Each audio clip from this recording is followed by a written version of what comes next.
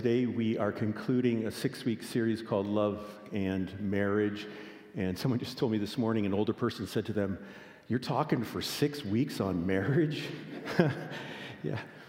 We do not idolize marriage here at Woodside, but we do honor it. God created it for a purpose. And the purpose being is that in a marriage relationship, the husband and wife are to reflect the relationship between Jesus and his bride, his church. And so it is a variable honorable estate. And today as we close, we're talking about growing with each other, that if you're married or you're looking to be married, God's design is that two people will become one. Two distinct people becoming one. They're sharing life together. Through life, they're growing together, physically, emotionally, and spiritually. And the challenge for us is that it is easy in our day to grow apart. If we don't prioritize this relationship, other things take our time and energy, it's so easy to grow apart. Marriage takes work, and today we're going to talk about working at growing together, and we're going to look at 3 commitments that you as a husband or you as a wife can make that will cause you to grow together as a couple. When you have a husband and wife making these commitments, it's going to lead to this inner closeness. So again, if you're married, may God speak to you. If you're not married and you hope to be, may God speak to you. And even if you're not married and not planning to get married, there's something I believe God has for you today. So we'll be looking at a number of verses. The first one is passages. The first one is found in 2 Peter 3. So if you want to turn there. And the first commitment that causes a growing together is where the husband and wife both commit to growing in a relationship with Jesus. 2 Peter chapter 3, verse 18. Peter gives us these instructions. Grow in the grace and knowledge of our Lord and Savior, Jesus Christ. That if you put your faith in Jesus, you're a follower of him. God's plan for you, for all of us, is to grow in our relationship with Jesus. We're learning more about him as we journey through life, who he is and what he's like. We're learning more about what he's done for us and what he's promised to do for us. And so our focus is on Jesus. And again, the focus or the goal is not simply that you would know about him, know your Bible, but that you would become like him. I want to ask you, if you're a follower of Jesus, each year, are you becoming more and more like Jesus? The way he thinks is the way that you think. The way he acts is the way you act. That's growing in your relationship with him. And we see it all through Scripture. In fact, if we look at eternity past, God's plan for you is to be made like his son Jesus. In Romans 8, we read, "For those God foreknew, he also predestined to be conformed to the image of Jesus." So we look at 1 John 3. When Jesus appears, we will be like him, for we will see him as he is. Jesus is fully God, fully man, and being fully man, he's perfectly man, and that's what you will be one day. You will be like Jesus, who is full of love, joy, peace. You'll be all of those things. But in the present, you are becoming, in practice, what you are in position. 2 Corinthians 3 says that the more that we behold the glory of the Lord, the Holy Spirit transforms us or changes us into his image.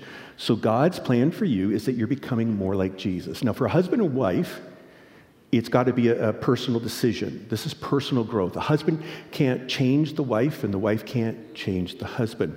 But when you have a husband and wife both willing to change and become more like Jesus, that's going to lead to this inner connection. And again, how do we become more like Jesus? We read our Bible, we pray, we go to church. Those position us to meet him and to learn about him and to experience him. We also have different spiritual temperaments. So you connect with God and you're close to God in some ways more than others. Some of you, it's out in nature. You're naturalists. You just, man, you feel so close to God. You're talking to God out in nature. Some of you are activists. You feel close to God when you're working for a cause, for those in need or can't speak for themselves. Some of you are intellectuals. You feel close to God when you're learning more about Him. Some of you are contemplative, where you're kind of thinking and being quiet before the Lord. There's different temperaments that we all have, but we're taking the responsibility to say, I am going to become more like Jesus. So that's spiritual growth, husband and wife. Now, spiritual intimacy is where a husband and wife share their spiritual growth. They're talking to each other about the Lord and how they're doing with the Lord. They're praying together. They're worshiping together. We read this in Colossians chapter 3 and verse 16, these words. Let the message about Christ in all its richness fill your lives.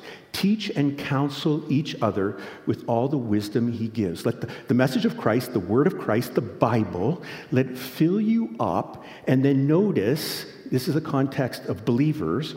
They're to be teaching and counseling each other. One translation says admonishing. So in other words, as you're going through life, you need other Christians speaking into your life. You've got to give them permission. Hey, if I don't act like Jesus, I want you to talk to me. And then you're also able to talk to them. Where, hey, that's not really reflecting Jesus. And so that's to be among Christians. In a marriage, in a home, that's where it starts. That the husband's talking to the wife and the wife's talking to her husband, and they're encouraging each other, and they're saying, we're both on a trajectory to become more like Jesus. So that's this intimacy, sharing together, praying together, worshiping together. And what happens when you do that as a couple, it binds you spirit to spirit. You have this sense of closeness. Now, one thing I want to mention, it doesn't require that both of you are at the same level spiritually. Okay, especially sometimes a guy, the husband, he's like, well, my wife, she knows the Bible. She was raised in a Christian home. I came to faith later, and she knows more than me. It's not a matter of who knows more. The ground of the cross is level. Okay, there's nobody superior or inferior. But it is where two people are wanting to grow and they start to talk. And if you, as a husband or a wife, you've never had spiritual conversations with your spouse, start to do it. Just, here's a verse that it means a lot to me. I just read it this week. Or I was listening to this Christian podcast and they were talking about Jesus and this teaching. Or I'm really struggling at work. Would you pray for me? You're talking to one another about the Lord. I know for myself and my wife, Lisa, once in a while, other than when we pray at the family meal, but grab a hand and just say a quick prayer. I haven't arrived. We haven't arrived. We still have to work on it. But it's like you're going to an important hockey game, or you're going somewhere, and you pray for your child playing hockey, and hopefully it's not the person driving, or at least pray with your eyes open. But you just let's have a word of prayer, or you're just asking, how was your day? And then you're sharing, and you're kind of pushing them. What's the Lord saying to you? Or what's happening there? So that's spiritual intimacy where you're talking together. And it's not easy. If you've never done it, maybe you need to start, before you start talking about things of the Lord, just, hey, I have not been a Christ-like husband to you, and I want to confess that. But I want to be a Christ-like husband. Or I have not been a Christ-like wife, and you confess to each other what we talked about last week. You're forgiving each other all through life. And then you start talking about things of the Lord. Now, what if you're here and you have a spouse who is not a Christian or has stopped growing as a Christian? What do you do then? And I just want to pause for a moment and say to those of you that are thinking of getting married, something you'll hear in church is not to be unequally yoked with someone that doesn't know Jesus. And again, the verse, and this is from the King James Version, 2 Corinthians 6, we read, Be ye not unequally yoked together with unbelievers. For what fellowship hath righteousness with unrighteousness, and what communion hath light with darkness? And that unequally yoked is a farming picture of an ox and an oxen, two different animals, and they're connected at the neck, they're hitched together, and they're plowing a field, but they're unequally yoked. They're going in different directions. It's not going well. And if you and this is a context of Christians with non-Christians in Corinth, but it applies to a marriage relationship. If you want to follow the Lord and someone is pulling in a different direction, doesn't have the same values, doesn't have the same beliefs, it's going to be hard to grow in the Lord.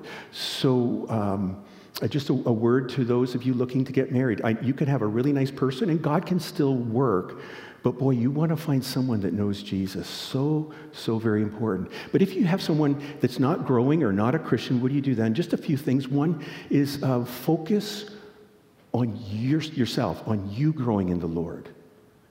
If you focus on your spouse, oh, my spouse should be like this and is not doing this, that's the wrong focus. It needs to be on you. Lord, help me. Lord, what do you want me to do? How can I show love? How can I be patient?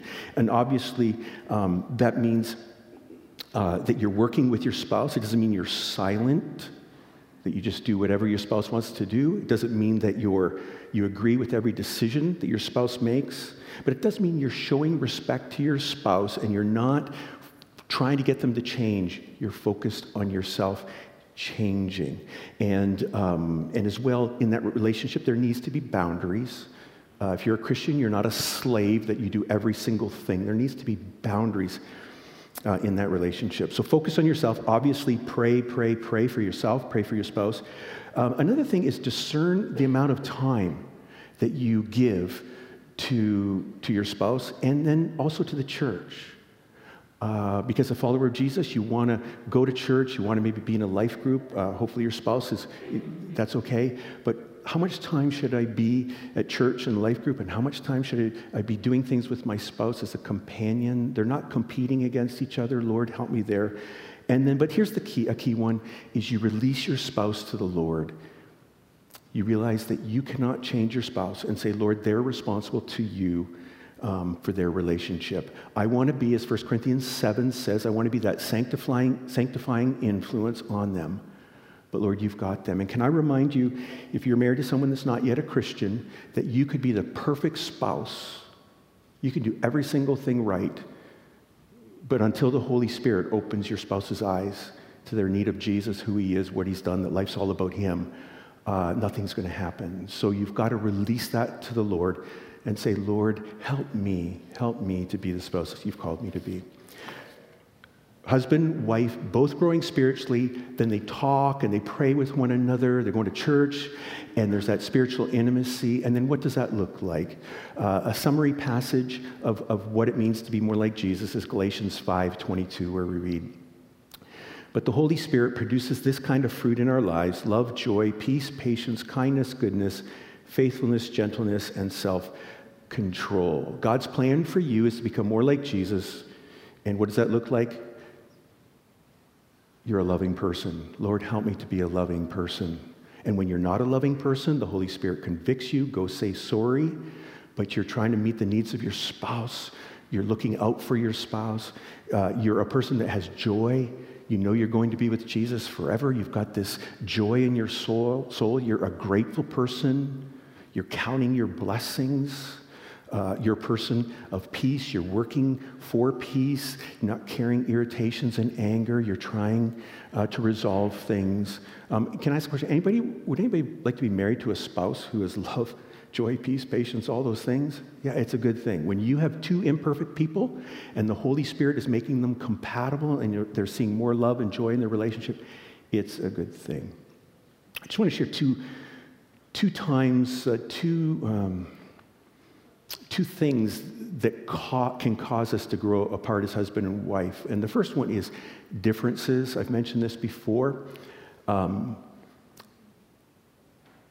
those of you that married, you all know the certain things that your spouse does that's different than you, that can bug you, irritate you, drive you a little crazy? Everybody good? Okay. If you're not married and you think that you and your future spouse will be fine, no, you're different. And that's a good thing. You, as a spouse, have to make a choice. Am I going to choose to let these differences bug me and irritate me, or am I going to cover them and even accept them and even leverage them? When you're under this Holy Spirit, becoming more like Jesus, Jesus does not want you just going around in your marriage upset about all of these differences. He wants you to see it as an opportunity for growth, that you reframe those differences. So let me give you a classic example. Gary Chapman, who wrote the 5 Love Languages, and he's written many books on marriage. I recommend him. But he talks about the time when he first got married, the first 3 years, he wanted his wife to change. All of these differences wanted her to change. And there was a point where he just released it and said, I'm not going to try to change her anymore. But he talks about one of the differences he had with his wife. She always leaves the dresser drawers open. Am I talking to anybody today? Leaving the dresser drawers open, and he's a dresser drawer shut kind of guy. And so in their marriage, they had the conversation, hey, you're different than me, and could you do this? And this was one of the things she was just like, I'm not going to change that. They had a little 18-month-old daughter who one day got injured because of the open dresser drawer. They took her to the hospital. All the time he's feeling like, thank you, thank you. Yes, Lord, you are good.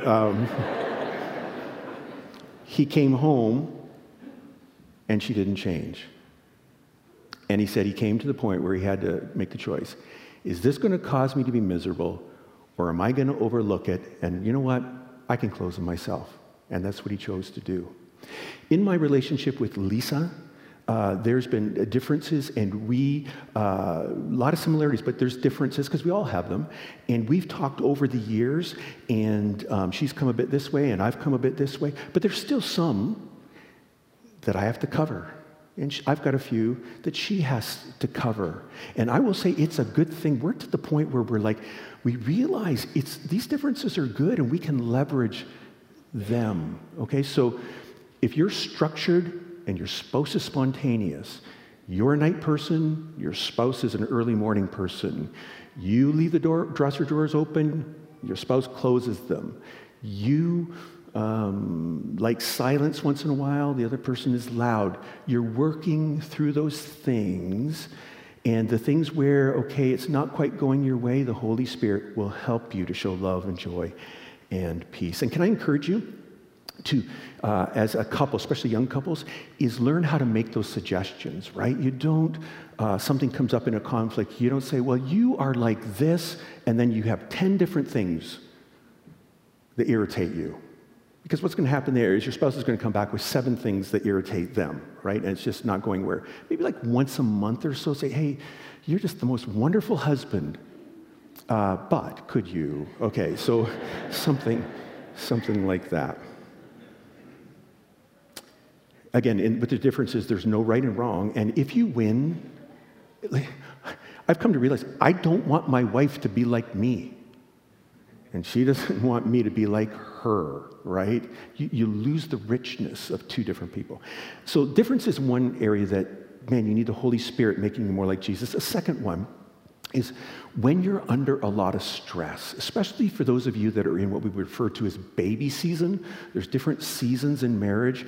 And baby season, you're giving so much time and energy, and your relationship is lacking or it's hurting for a little while. Can I encourage you in baby season 1 to schedule time to be together? Somehow you need to get together to maintain your connection, and you'd schedule that. But here's the key thing, is that during baby season, you are giving your spouse grace and more grace, and your spouse becoming more like Jesus is giving you grace and more grace. You're reminding myself, my spouse is not meeting my needs. My spouse didn't say that in the right way to me. My spouse didn't, but I'm not perfect either. and I'm not meeting all of her needs, and I'm not doing everything perfectly for her. So you're just giving grace during that season. It's not just baby season. Maybe it's a broken season where you've experienced loss, and that's affected your relationship. Maybe it's just a plain old busy season. So we need to be giving grace. Where does grace come from? Our relationship with Jesus. You died on the cross for me, Lord. Help that grace and love flow to me, but through me. So it's a good thing when couples are both seeking to follow Jesus.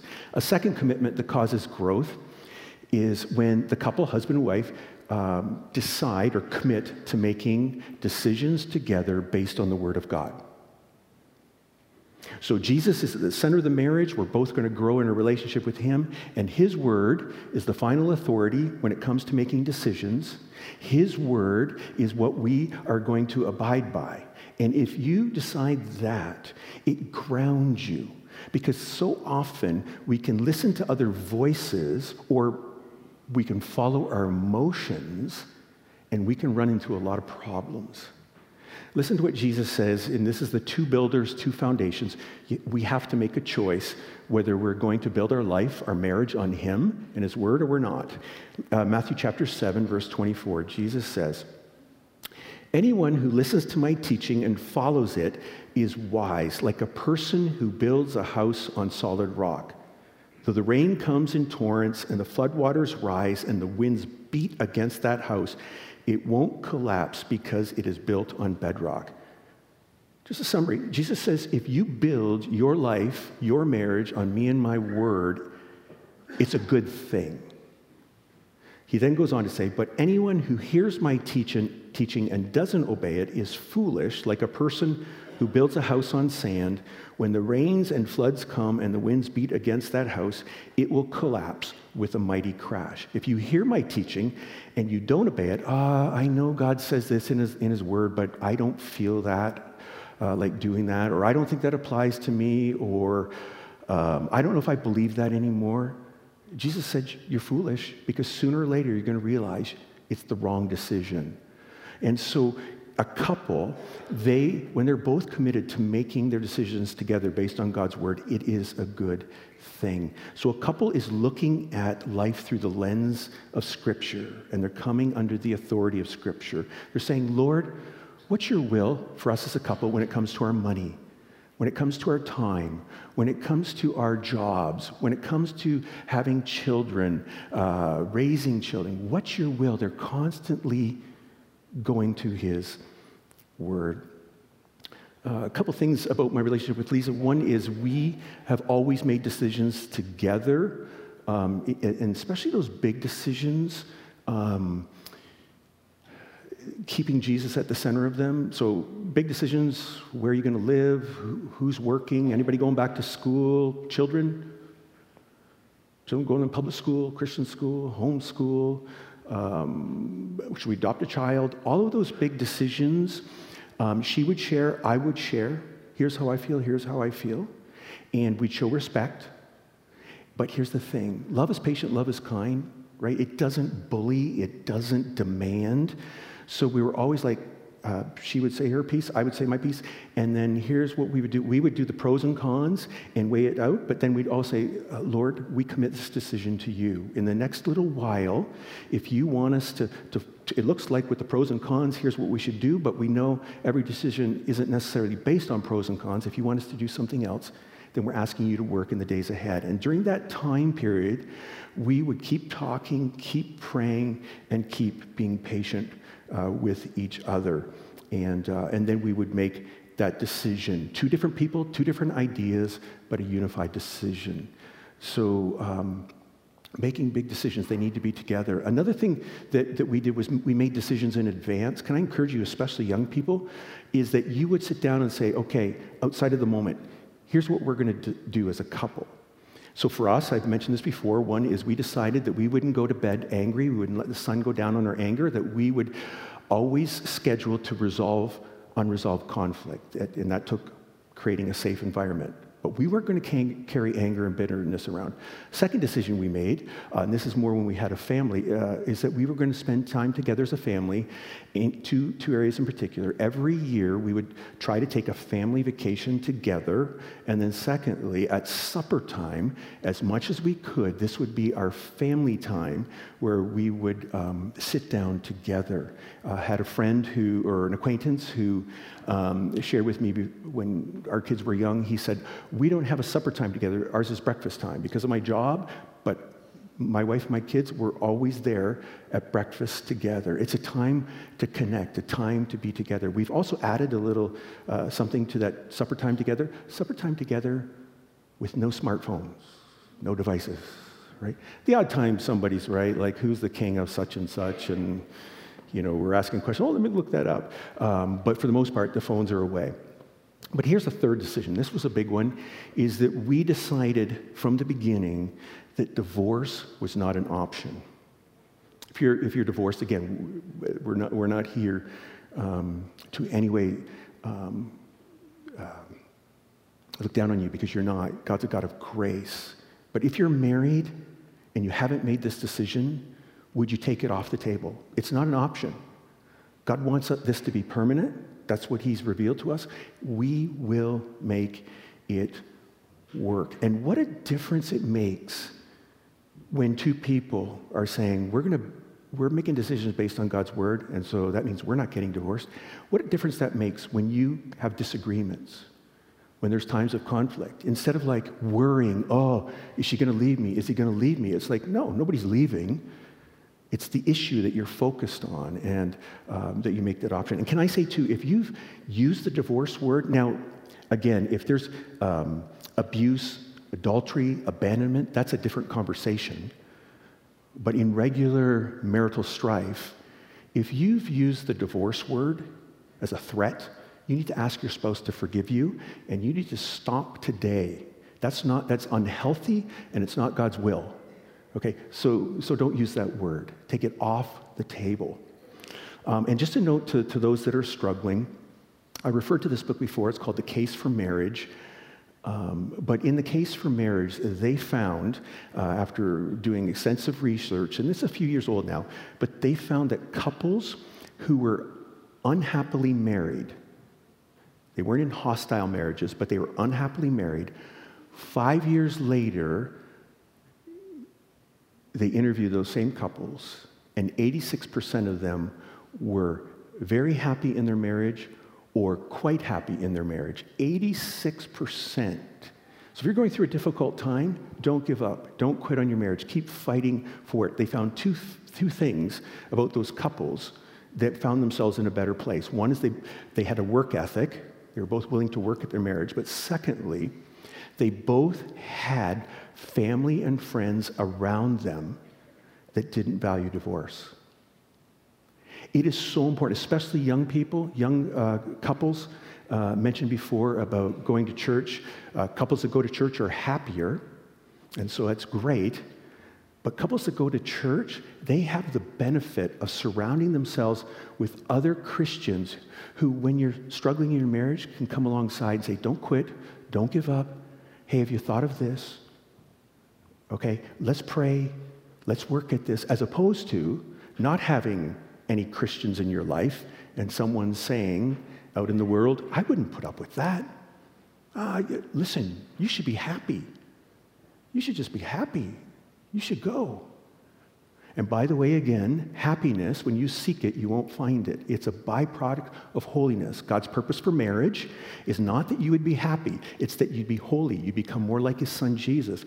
And marriage has a way of making us more like Jesus, does it not? When you get married, it reveals to you, hey, I'm kind of selfish. I'm kind of impatient. I'm kind of like all of these things. And God wants to use your spouse to chisel you, to make you a beautiful diamond in the rough. There you go. But when you do that, that holiness then leads to happiness. So make your decisions together based on God's word. So feelings, can I just share about feelings? Feelings, if you're going to grow together, you can't be an emotional decision maker. You have to grow in your ability to make mature decisions. When feelings are driving your decisions, she feels this, he feels this. Feelings are fickle, they're up and down. Feelings can be real, but they're not always right. Okay? We don't deny our feelings, but we bring all of our feelings under the Word of God. And when you have two couples that have learned to do that, it's a powerful thing, as opposed to, well, I feel like this, I feel like this. What does God want us to do? Now, just a quick note before we move to the third point is, what if your spouse has clinical depression? Because what about those feelings? What about a spouse who is sad and apathetic and negative and tired and doesn't necessarily choose to do that? Often hereditary. If you're married to someone with clinical depression, what do you do then? Because how they are affects you. Just a few thoughts there is, make sure you educate yourself, because when you understand what your spouse is going through, that understanding brings empathy. When you don't understand what they're going through and you're just like, why are you like that? It's going to create more problems. Secondly, that you would talk about it, that you would bring it out in the open. It's not like, oh, there they go again. No, you're talking about it. But here's a third thing, is you develop a plan. When the one spouse experiences that severe depression, what's the plan? What's his needs? What's her needs? Are we ever going to talk during that time? Are we ever going to go for a walk? Or what are we going to do? So outside of the moment, you're coming up with some sort of plan. And then fourthly, if your spouse suffers from clinical depression, is that you're praying for your spouse and for yourself, but you're reassuring your spouse that you love them, that you're not walking away from them. Okay, so feelings, we're made up of feelings, okay? It's part of who we are, and we want to acknowledge them, but they all come under the Word of God. And then the third commitment is that the husband and wife are on mission together for Jesus. They both commit to being on mission for Jesus. God brought you together as husband and wife for a purpose. And it wasn't like, oh, so you can just do what you want to do and you can do what you want to do. No, it's for His glory. And we find this back to the first marriage. Genesis chapter 1, we read these words. And God's going to give that first man and that first woman, the couple, a purpose. Verse 26. Then God said, let us make mankind in our image, in our likeness, so that they may rule over the fish in the sea and the birds in the sky, over the livestock and all the wild animals, and over all the creatures that move along the ground.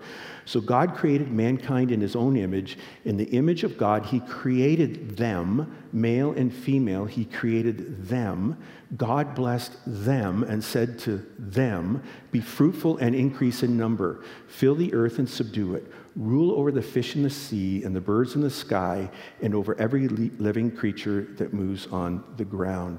So God brings them together and says, you've got a purpose. The first purpose is to be fruitful and increase in number. I want you to procreate. I want you to raise a godly family.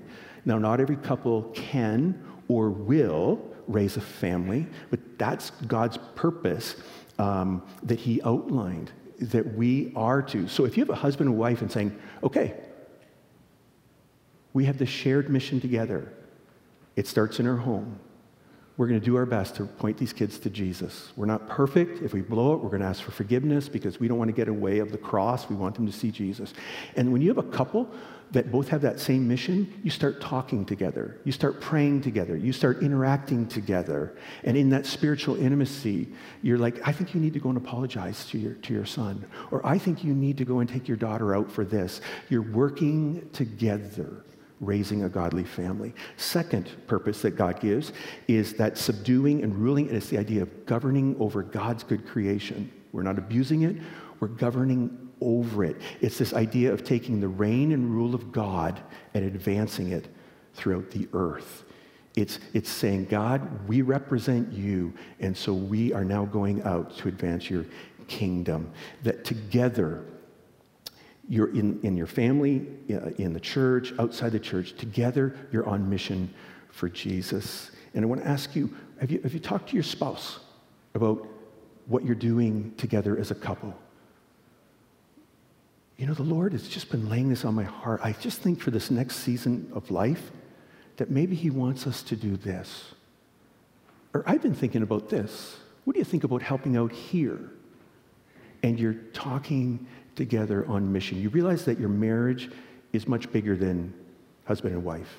It's about Christ. It's about advancing his reign and his rule and his kingdom. So I want to ask you, maybe that for you might be helping out at kids' midweek program on a Tuesday night together. It might be saying, hey, maybe God's calling us to be marriage mentors. Maybe he's calling us to both help out with youth or something. There's so many different ways that God can use us as a couple. So today, as we close this series, there is hope for our marriages. Okay, again, we're prioritizing this relationship. We're working at this relationship where we're serving one another, forgiving one another, and growing with each other. And at Woodside, we will continue to fight for godly marriages, for thriving marriages. So yes, we're done 6 weeks talking about marriage, but we're going to talk about it again. And so we want to encourage you too.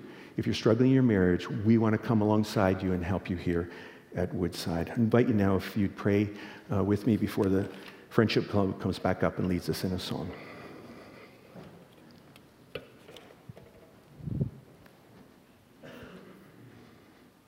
Lord, for all the marriages represented here at Woodside, Lord, I ask you to work in each one. Lord, give us the faith. Give us the faith to do marriage your way. Lord, where there's stubbornness, there's resistance, there's pride, there's selfishness. God, I pray for your Spirit to work and to break. And Lord, that we would have couples who are connected to each other, one with each other. Help us to that end. I lift up every single marriage. Help us to fight for them. Lord, for those that are divorced, I pray, Lord, for healing for each of them. I pray for hope for their future, Lord, that you would guide them and lead them and help them in the way that they should go. Lord, and for everyone here that's thinking about getting married or possibly hoping to get married, Lord, I pray that you bring the right person, a person that knows you. I pray for that right person. You bring that person across their path. Lord, in your providence, I'm asking you to do that. And Lord, thank you for Woodside. And Lord, help us together to fight for marriages. And we pray this for our good and for your glory. Amen.